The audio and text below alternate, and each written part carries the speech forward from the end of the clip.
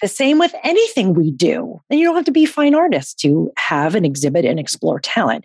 I love that definition that it's recurring behavior, because what it means is we can change it and improve it. It's the Inspiration Place podcast with artist Miriam Schulman. Welcome to the Inspiration Place podcast, an art world insider podcast for artists by an artist, where each week we go behind the scenes to uncover the perspiration and inspiration behind the art. And now, your host, Miriam Schulman. You're coming into the city now. You're selling your place out there, or what's happening? Yes. I 100% am moving to the city. Oh my God. What is prompting this? We put an offer on an apartment. We have an accepted offer. Oh my God. What a fantastic neighborhood. We're neighbors. That's right. We're like, 12 blocks away? Something. Honey, everyone else moved out of the city during the pandemic and you're moving back in. That's right. I love it. Yeah. So we can So you're moving together. My husband and I, we're moving. Okay, together, yeah. Because part of me was like, no. I'm moving to the city. Like, bye. I should be clear. Yeah, we moved. Yeah, because that's a scenario for people. No. Yeah. So my son emigrated to Israel. He's never coming back. Really? Yeah. When you say never coming back, why are you saying it like that? He made citizenship. Wow. Yeah. That's it. He's doing that now. That's right. He actually asked me, so this is a 21-year-old, by the way, so you never know. No, of course not. What do they know? Especially what your book's about. There's lots of different things that could be, this sounds weird. That's a big deal. That's a really big decision. Yeah. Yeah, it's something he's wanted to do. I take it you're on the fence time. about that. No. I am in full radical acceptance of anything my children want to do. Okay, good. I'm just missing him because of COVID. I can't go there. I was supposed to actually go there next week and the borders are closed because of Omicron. So I haven't seen him in several months.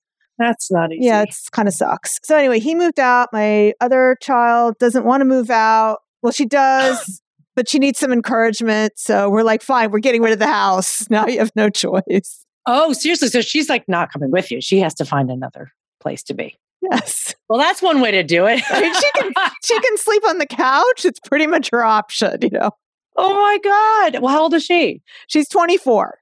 Okay, so she's ready. That's what we're talking about. We're not talking about 18-year-olds, No, right. She's ready. Right. And it's 24. She's ready to do something, and she needs that little push. And how exciting just to change up your life a little bit. 100%. So we bought a farmhouse. What? Yeah. So during the pandemic, it's always been my husband's dream to get a farmhouse because he grew up in the country. And I'm the city mouse and he's the country mouse. So that's you, instead of being where you are, you bought a country place and you're moving to the city. Well, we're getting rid of this suburb situation. Well, that's right. I'm saying you're going to the two extremes. And now you have both options. So once we had the farmhouse, I didn't want this house anymore. Right. So yeah. That's exciting. I'm very excited. Let's talk about you. I'm so excited about your book. Oh my God, thank you. It's all very exciting. It's it really is. Good. I have not finished it. I normally finish the books. So I wouldn't expect you to read the whole thing before our interview. I normally do, actually. I'm kind of that weird bird that way. But this is pee in the pants funny. It's really? Because when I read it, I was like, this isn't that funny. No. So 24-year-old, I was like, Talia, you got to read this. I was passing her the book. like that whole passage about losing your virginity. Oh my God, this is if Judy Blume decided to write a self-help book, this would be it. Oh my God, what a wonderful quote. Can I quote you on that? Absolutely. I love Judy Blume. Yeah. That's where I first got really excited about reading Judy Blume and knowing you could talk about that stuff. So I talked about the first time I had sex. In not great detail, but enough. No, the way you did it was beautiful. It was just kind of like that Seinfeld-ish, neurotic, New Yorker sharing, but not in a way that not like in a way that makes gross. You go, ooh, right. No. It wasn't like you'd be embarrassed for your daughter to see it. Well, right. I passed her the book. Exactly. I handed it to her. She's not even into self-help books, but she might be into this one. I was like, look at this. That's the goal. Yeah. It's self-help with a penis in it. There is a penis in it.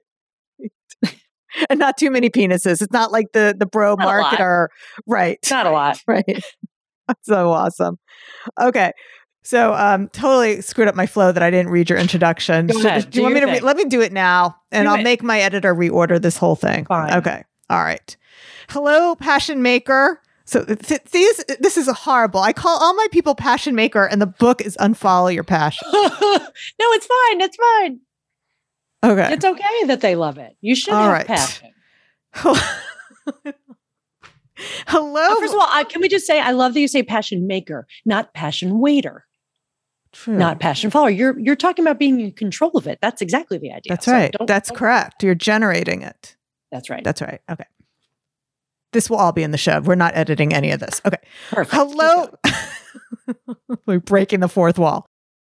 Well, hello. This is Miriam Schulman, your creator of inspiration, and you're listening to episode 177 of the Inspiration Place podcast. I am so grateful that you're here. Every person on the planet wants their life to mean something. The problem is that you've been told there's only one way to find that meaning. So in this episode, you'll discover why talent is overrated. I've been saying that for years, by the way. and you know, I plucked all these bullets directly off of Amazon on your I put them there for you. Right. Thank you. How to confront the challenges that stop you in your tracks, like boredom, loss, and fear, and how and why to unhook yourself from other people's agendas, which is why I embraced my son moving to Israel. His dream, not my dreams, his dream. Right. Okay. By the way, before we dive into today's show, I wanted to make sure you knew about my free training. This is my commercial. How to sell more art without being Insta-famous. If you were disappointed with your art sales last year, let's get this year off to a great start. In this masterclass, you'll discover the 5 most common mistakes artists make that sabotage their success. You'll also learn the 5 foundations you need in place to build your profitable art business. Plus, you'll hear from artists who have done it. They are so inspiring. To choose your showtime, go to schulmanart.com/sell more art. Okay. Sell it, girl. Sell it. Okay. You haven't been introduced yet, by the way. Sorry. All right. Now back to the show, or on with the show. Today's guest is an award-winning writer, speaker, brand advisor, and author of Unfollow Your Passion: How to Create a Life That Matters to You. Her TEDx talk, Stop Searching for Your Passion, has surpassed 7 million views, and HubSpot named her one of the top 18 female speakers who are killing it. A former magazine editor and radio host at Martha Stewart, she's appeared on The Today Show, Dr. Oz, The Early Show, The Martha Stewart Show, Anderson Cooper, Oprah Magazine, Marie Claire, Prevention, Business Insider, Forbes, Inc., and The Inspiration Place. Please welcome to The Inspiration Place, Terri Trespicio. Hey, Terri, welcome to the show. Thank you. I'm so happy you're here. I've made it. I've made it. Even though you've been here the whole time. Yep. So, Terri, I just want to tell my listeners that I've been inside Terri's apartment. So before, been here. I know. Is it the same place? That's the same place? Yes. Oh, with the screen. I have a wall divider up so you can't see my mess back there. So when we got together, it was like that's one of the last times people were actually gathering in person before the world fell apart. Is that right? That was our last gathering. I am so glad we did that. We had a pop-up workshop, a writing salon in my house, in my apartment here all day. And that was it. And then everything went into lockdown like a few weeks later. Yeah, because it was in February or... Yeah. And then that was it. So glad we got to do that. We washed our hands a lot. We thought that was protecting us, We really weren't tuned into it yet. No, we were not. I was not aware. I was not afraid. I was too ignorant. No, and right after that, I went to San Diego and did karaoke with people and came home with a very bad something, probably COVID. Oh. Yeah. Huh. So I'm okay, obviously. I'm fine. Thank God. Yeah. So anyway, but the karaoke, that was not exactly a safe thing to do. Probably not. So anyway, Terri you were a very talented workshop leader. It was all about writing. And if you are into creative writing, actually one of the things that was super fun about your book is there's like writing prompts throughout. Do you want to talk about why you did that? Yes. Yeah. Well, yeah, of course. Not just because I'm a writer, but because just as the spa industry co-opted massage, it's unfortunate that writers have co-opted writing or publishing has co-opted writing, because the fact is everyone can benefit from a great massage and everyone can benefit from some time on the page. I don't think it's just for certain people to do. And I think that using it as a tool is key for gaining some clarity and insight into our own lives. So I wanted to make sure that was part of it, because it's part of what I do is lead these workshops. And so I wanted to take an element of that and put it in the book. Yeah, it was an amazing workshop. It actually gave me the courage to move forward with my own publishing journey. I don't know if you realized that, because it was like, yeah, it helped. That's great. Yeah, and none of what we wrote is in the book, but it was just like you and Laura Belgrade kind of saying, "Yeah, we're interested in your stories." So my listeners probably know by now, but you may not know. I actually have a publishing contract with HarperCollins, so it's super. I knew you had a book coming out. I don't know when. Well, they told me they ran out of paper. It's not coming out until 2023. That's what I was told. It sounds stupid and ridiculous. They ran out of paper? There's a paper shortage. Okay, that's very odd. I thought so too. I mean, it's like, okay, what's the real truth? Like, is there somebody else you're bumping? Like my imposter syndrome is coming true, like. Oh my God. I mean, look, I get it. Shipment stuff is a pain. Maybe, I hope we have enough ink. What if we have all the paper and they run out of ink that year? Congratulations, though. That's a huge thank deal. you. But we're here to talk about you, not me. But no, it hasn't been moved that much. It was supposed to be October 2022, and now they just moved it 4 months. It's February of 23. Okay. I will be, like I said to you earlier, I'm only about halfway through. It is piss in your pants funny. I loved it, but I will be relying on the questions you provided. Yes, of course. All right. So I've always had this thought myself, but I'm super interested in your answer, why you think talent is overrated. Well, talent is overrated when we think of it as a finite thing that you're either born with or not. If we look at talent like cheekbones or green eyes or birthmarks, then you're born with something or you're not. And that, of course, is part of what psychologists call the fixed mindset. Whereas a growth mindset is one in which we believe we can cultivate and grow what we have and become better and change and evolve and all those things. So I think of talent as, oh, nice if you have it, overrated. Here's why. If you think you are talented, you might not make an effort because you'll rely on the talent. You might not make an effort to really sharpen your skill. If you believe you're not talented, you may never make an effort and develop the skill. So looking at it in a fixed way doesn't help. But who has changed my mind about talent is Marcus Buckingham, who is part of, he wrote First Break All the Rules. He's this brilliant business thinker and business psychology thinker. And he says that, in fact, we can change, and talent doesn't have to be a genetic thing.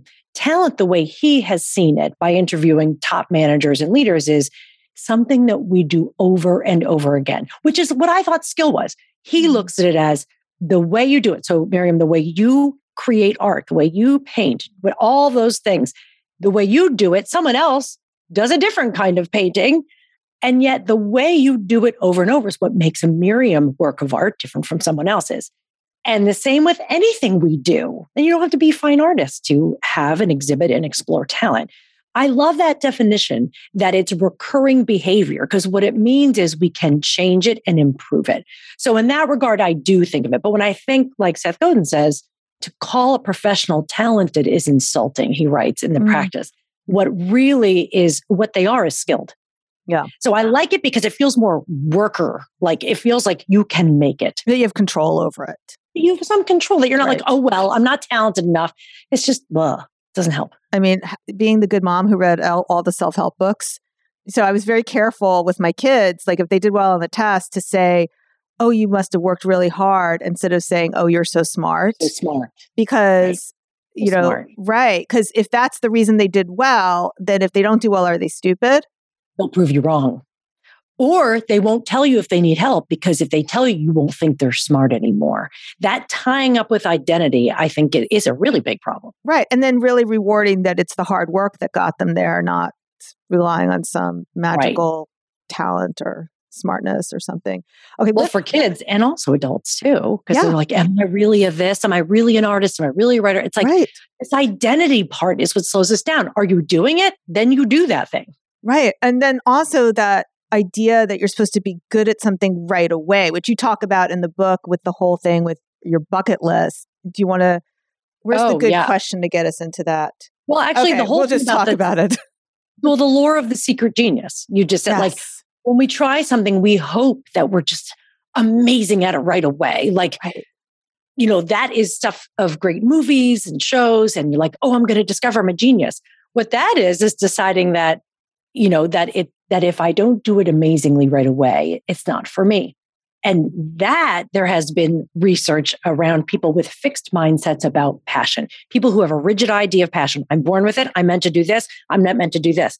In fact, the people who have a fixed mindset around passion, some research has shown that I cite in the book that they will be quicker to give up when things get hard. Oh, must not be my passion after all. Must not be for me. Whereas someone who isn't attached to one or the other may work harder at exploring it. That's pretty important, because if you're quick to dismiss something like, oh, I thought I liked it, but I guess it's not for me, then how many things are you going to give up on? But the bucket list thing you're bringing up is about look, I don't have a bucket list. I have a list of things I'm going to do and not do. And it's not about being on a bucket list for me. For some people, having a bucket list is helpful. But the question is, why? Why are those things on the bucket list? You want to go to Machu Picchu? Amazing. It's on your bucket list. Someday you'll go, maybe. If learning Japanese is on your bucket list, well, that takes years of study. That's not something you just do. A bucket list usually is something you're going to go do, like kiss the Blarney Stone, which why would anyone bother? That is so gross. But still, the idea of doing something once and assuming it brings some kind of larger meaning is something that I think, really? The things that we do and get better at and give ourselves a sense of progress on, that is what's going to yield more motivation, more inspiration, more power than if I go do this thing once. Case in point, you know, I've done some stand-up comedy. I've taken years of classes. I've performed it. I even placed in some local contests, things like that. I enjoy doing it. I did not do it because it was on a bucket list. I did it because I wanted to get inside of the machine of it and learn how it worked and see what skills I had and what I needed to get better at. I'd never done stand-up before. I'd done a lot of speaking. Stand-up is very different. So I went and took a class. And when they went around the room and said, well, what brought you to this class? To go and do stand-up it's scary. And one of the people in the room said, oh, it was just on my bucket list. And in my mind, I was like, way to cop out. Because it's like, oh, nothing to see here. I might not be good, but it doesn't matter. It's just my list. I'm just checking it off the list. That person didn't say that, but that's how it comes across. Whereas all of us there wanted to try it, or we wouldn't have paid the money and showed up. Right. But don't tell me you're there to audit the class. You know, like if you're really going to do something and really into it, risk it and be in there with us. Don't stand on the side and say, well, I'm just doing it to do it once. Because doing stand-up once will teach you nothing. And the thing about really good stand-up comedy is that they make it seem so easy. Like they act like there's this thing that just happened on the way to the club. Like they act like they're happened on the way to the club. Right. Like they're acting like they're making up the jokes right then. And that takes a lot of practice and a lot of skill to have it be so effortless. Well, yeah, when you look at a great comic, you go, that's so easy. They're just talking about things that happen in their life that are funny. Funny things happen to me. I could probably do that. And you know what? If you learn it, you can. But lest you think anyone can stroll up there for 5 minutes and just kind of wing it, you can. You'll learn a lot, but not as much as you will when you learn the skill. Because even, I think it was Seinfeld's special years ago, he was like, oh, I know you were all going to do this, right? But you just decided not to do it. Like as if it's not a very unique skill. And I'll tell you this, I took a class from a teacher named Jim David. He's been doing comedy for decades. He makes his living from it. And he said, oh, you think you have to have a big personality to do comedy? You think you have to be some big, scary talent? He's like, no, you don't. Plenty of the comics working today are not interesting and they do not have great personalities. They have a skill and they work hard at it. And you can too. All you need to know to do stand-up comedy is learn how to write a joke. Learn how to write a joke and deliver the joke. So it's not like, oh, I could never do that. You could if you wanted to, but it's easier to say, well, I couldn't. Most people don't want to do stand-up comedy, but it's just one example. What about all the other things in our lives? We think, well, we could, but we can't. We're too old. We're not talented enough. We make up all kinds of stuff that is not relevant. Yeah, like I sometimes will hear from people who say, I'm too old for this. I'm 74. I was like, really? Well, I have a client right now who's 78. She's going to be 79 and she's like working really hard on her art. So when are you going to give up and just roll over and die? Is that it? I have a friend in her 40s who said, well, I want to change careers now. I've been a school principal for years. I really want to do something different. I was like, that's so exciting. This is exciting. Yeah. She's like, but don't you think it's hard for us, our generation to go, no? Who told you that? Who told you that it was hard? You told yourself that. So you're in your 40s. You're going to just roll over and die. Wait till you decompose. You're not going to take on anything new because you can't, because you're too old. That makes me crazy, especially when women say it, because they're internalizing what people have said to them. And women tend to play it small. It's because we're supposed to be skinny and not take up space. And we're supposed to be 25 forever? That's not even a real thing. You couldn't make me go back to 25. If you couldn't pay me to be 25 again. Right. It's so true. Why is it dangerous to getting hung up on passion? The danger is when we're hung up on a passion we think we're supposed to have or know and don't. If you're obsessed with a thing and focused and you're pursuing it, no one should get, I'm not going to get in your way. No one should get in your way. But if you feel hung up, to me, that feels like maybe you're stuck or you worry that you're not living the life you're supposed to be living. I was supposed to do this. There is no supposed to, is what I say over and over again. I would want everyone to experience lots of passion in lots of areas of their lives. But this idea that by making one career choice or any life decision is supposed to yield a boundless passion, unchecked emotional high, or unfettered focus, that just is not life. Yeah. And to me, especially, it's not just a woman thing. But for women, I always point to the whole Prince Charming thing, because what we used to be sold was that a man was coming to save you from yourself, from despair, from loneliness. And that when and if that man finds you and you're a good girl, then you will be rewarded with the attention and love of one man. Now, some people really love that idea and they want to follow that. I won't get in your way about that either. But what scares me is that I think we've swapped out the prince for passion, thinking that once we find our one passion, my life will have meaning. I'll know what my purpose is. This is the same kind of singular thinking that isn't helpful, because there isn't any one thing you're meant to do or follow or be. And when we get into that thinking that there's supposed to be one thing, well, there's a pretty good chance that we're doing it wrong. And that's where we get ourselves hung up. And one thing I want to say, because in my world, so I help a lot of artists. There's a lot of artists listening to the show. But even within that, it's not like they're done once they decide they want to be an artist. Because one of the biggest questions I hear is, how do I choose which medium or what to paint? So it's like they're so hung up. So now this is my words. They're so hung up on like, they have to make the right choice of like, well, should they be pastel? Should they be oil? This is what's more profitable. This is what I want to do. I'm not, they get very caught up that they end up doing nothing. So by staying in that indecision of they don't know which medium to pick, they actually end up doing none of the things. So what happens is that indecision lets them off the hook of taking those risks and actually moving forward with becoming an artist. That's I was going to say, isn't it kind of convenient to get so stopped by the asset, the specific outcome of the art, that you just don't do it? In my world, it's, I don't know if this is self-help or a memoir. Am I writing a novel or am I writing this? Should I tell the real story? They get so caught up in the details and the minutia of a specific asset. And I say, don't make an asset of yourself. Stop thinking about the end product as determining of what's worth your time. To me, for writers, for people who love to use the page, I say you write and write and write, and then you figure out what it is later. So what do you say to artists when they say to you, should I do oil or pastel? What should I paint? Like, what do you tell them? Well, everyone wants like that choose your own adventure where they're going to know what's the right answer. And then, maybe you can go back a few pages if you didn't like what happened and then you pick the other path. The truth is life is not a choose your own adventure book. what's more important is you pick something and you put your attention into making it the right choice. That's right. That's exactly right. And guess what? If you hate it, you change. Yeah. Right? If you're working with oils and you're like, this is interesting, but I want to try something else, that's you evolving as an artist, I would imagine. Of course. I mean, it's not like, well, you're an oil person. That's it. You got to stick with that till you die. I mean, all George O'Keeffe switched mediums. Lots of people switch mediums.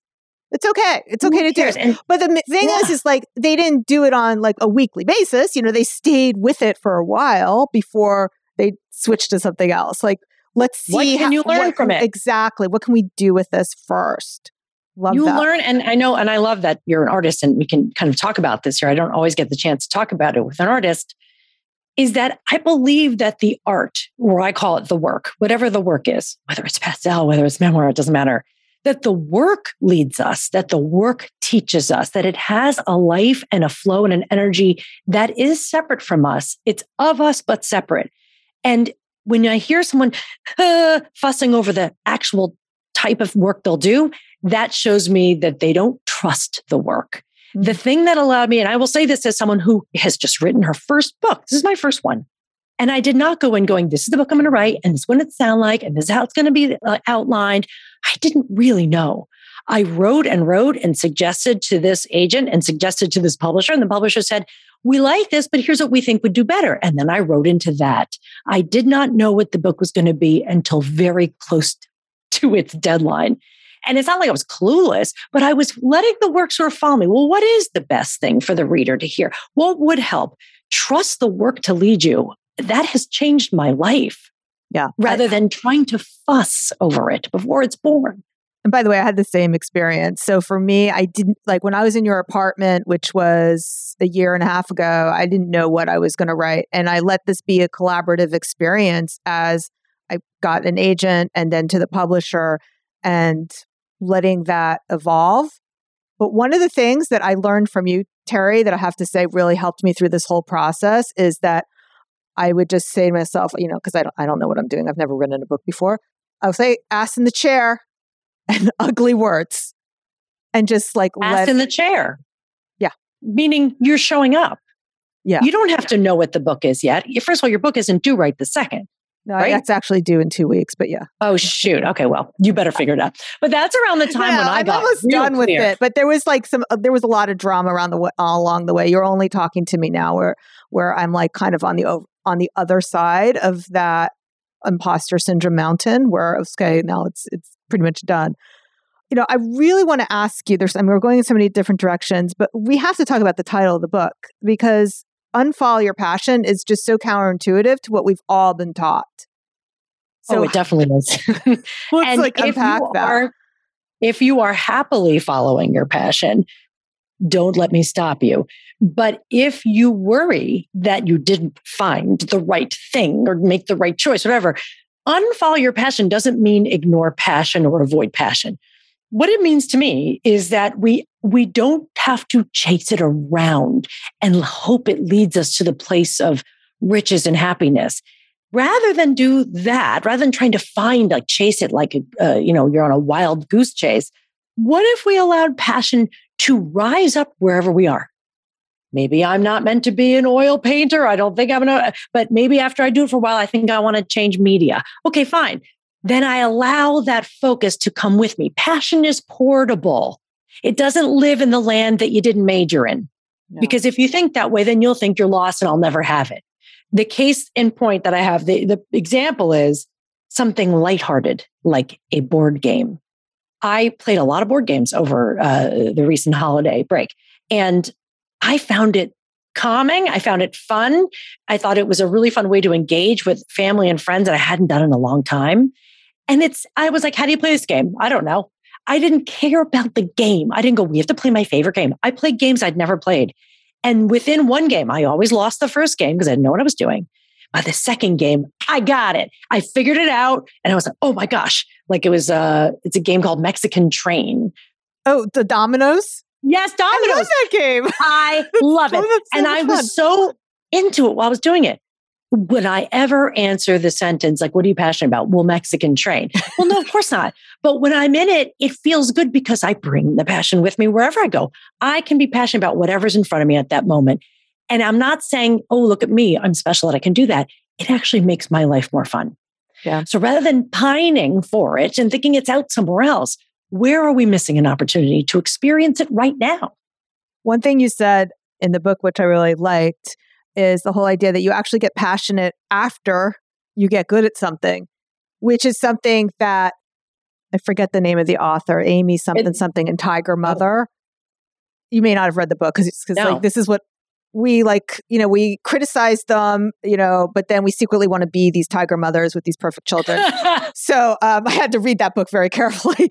So the whole idea with the tiger mom is that they force their kids to do things because they won't enjoy it until they've put in that practice and that makes them good. So they start to enjoy something after they've put in the training, the skills, the hours, all those things that we've been talking about. Like that's when the passion happens, is after they get good at it. So you don't get good at it the first time you try it, like this, accidental genius at comedy, like we were saying before. It's like you have to get really good at it to make it look effortless, to make it look easy until you really love it. Until you feel it, because what feels good is to feel yourself getting something, to feel yourself improving and mastering a thing. Like I do a lot of editing my own video, which I basically kind of taught myself to do. I had a little help and then I taught myself the rest on a program I'd never used. And now I've gotten so quick at it. I'm not a professional video editor, but for my stuff, I find I love it. I go into the zone and I get like, and I've gotten better and better at it and faster. I am not trying to be a professional video editor, but that part of my life when I have to sit down and do it is a pleasure for reasons I could not have predicted. Can we allow the pleasure that rises, the passion, if you will, when we give ourselves a luxury of focus times time, right? To give ourselves a chance to feel good at something, even if you don't want to do it forever. Someday, maybe I won't have time to edit my own video. I'll have to hire someone to just do that. But for now, I'm learning something. I think we underestimate that. I love that. All right. So I think everyone should go get her book, Unfollow Your Passion, wherever you prefer to buy your books. It's in the stores. It's in Barnes and Noble. Out. It is out now. It's ahead of schedule, but it's out, which is crazy. This will air in January, so it's definitely going to be out. Oh, it'll be out by then. But I'm saying like it's out literally. If you're hearing us now, you can find it. You can order it. And of course, I did the audio version too. So if you'd rather listen, that is totally okay. Very funny. Make sure you go in the bathroom because you will pee in your pants. It is so funny. Gosh, I am so happy to hear you say that. Thank you. I think I made that joke 3 times though, so we might edit out. You don't have to have it 3 times that same joke. Okay. So that's one of the things I do, by the way. Like I tell jokes on the show that I've practiced with my therapist. Well, that's good. She's your first audience. I know my husband's like, stop it. This is too much money for you to be like, hey, you got to work your tight. That's right. You got to work your tight 5. You got to work it. So make sure you get the book and also all the places where you can find Terri. You can find that. What? I'm going to add one thing. If you can get the book wherever you want, but if you go to unfollowyourpassion.com and put in where you got it, you can join me for some fun stuff that we're doing around the launch of the book for free. Cool. Like bonuses. So, yeah, like cool, but like we're going to do some live stuff together. And if you ever want to hang out with me again, if not, then you just get the book and we'll never talk again. That's fine. You'll find links to everything we talked about in the show notes, which you'll find at schulmanart.com/177. We'll make sure that we link to all the things, Terri, because if you love her as much as I do, I'm sure you're going to want to connect with her after this. And don't forget, if you like this episode, you have to check out my free masterclass. If you're ready to learn what really works and escape the social media grind, go to schulmanart.com/sell more art. Alrighty, Terri, do you have any last words for my listeners before we call this podcast complete? I think my parting advice is this. Whenever you feel the squeeze of what you think you should be doing, maybe someone tells you, they give you advice. You know what you should be doing, Miriam? You know what you should do? Always push back for a minute before you swallow advice and insight from other people. Always push back and buy yourself some time and really check it against your gut. I think we've been told what to do for so long that we might get used to it. And it might be time in the next year to make new decisions for ourselves. I love that. All right. So thank you so much for being with me here today. I'll see you the same time, same place next week. Stay inspired. Thank you for listening to the Inspiration Place podcast. Connect with us on Facebook at facebook.com/SchulmanArt, on Instagram @SchulmanArt, and of course on schulmanart.com.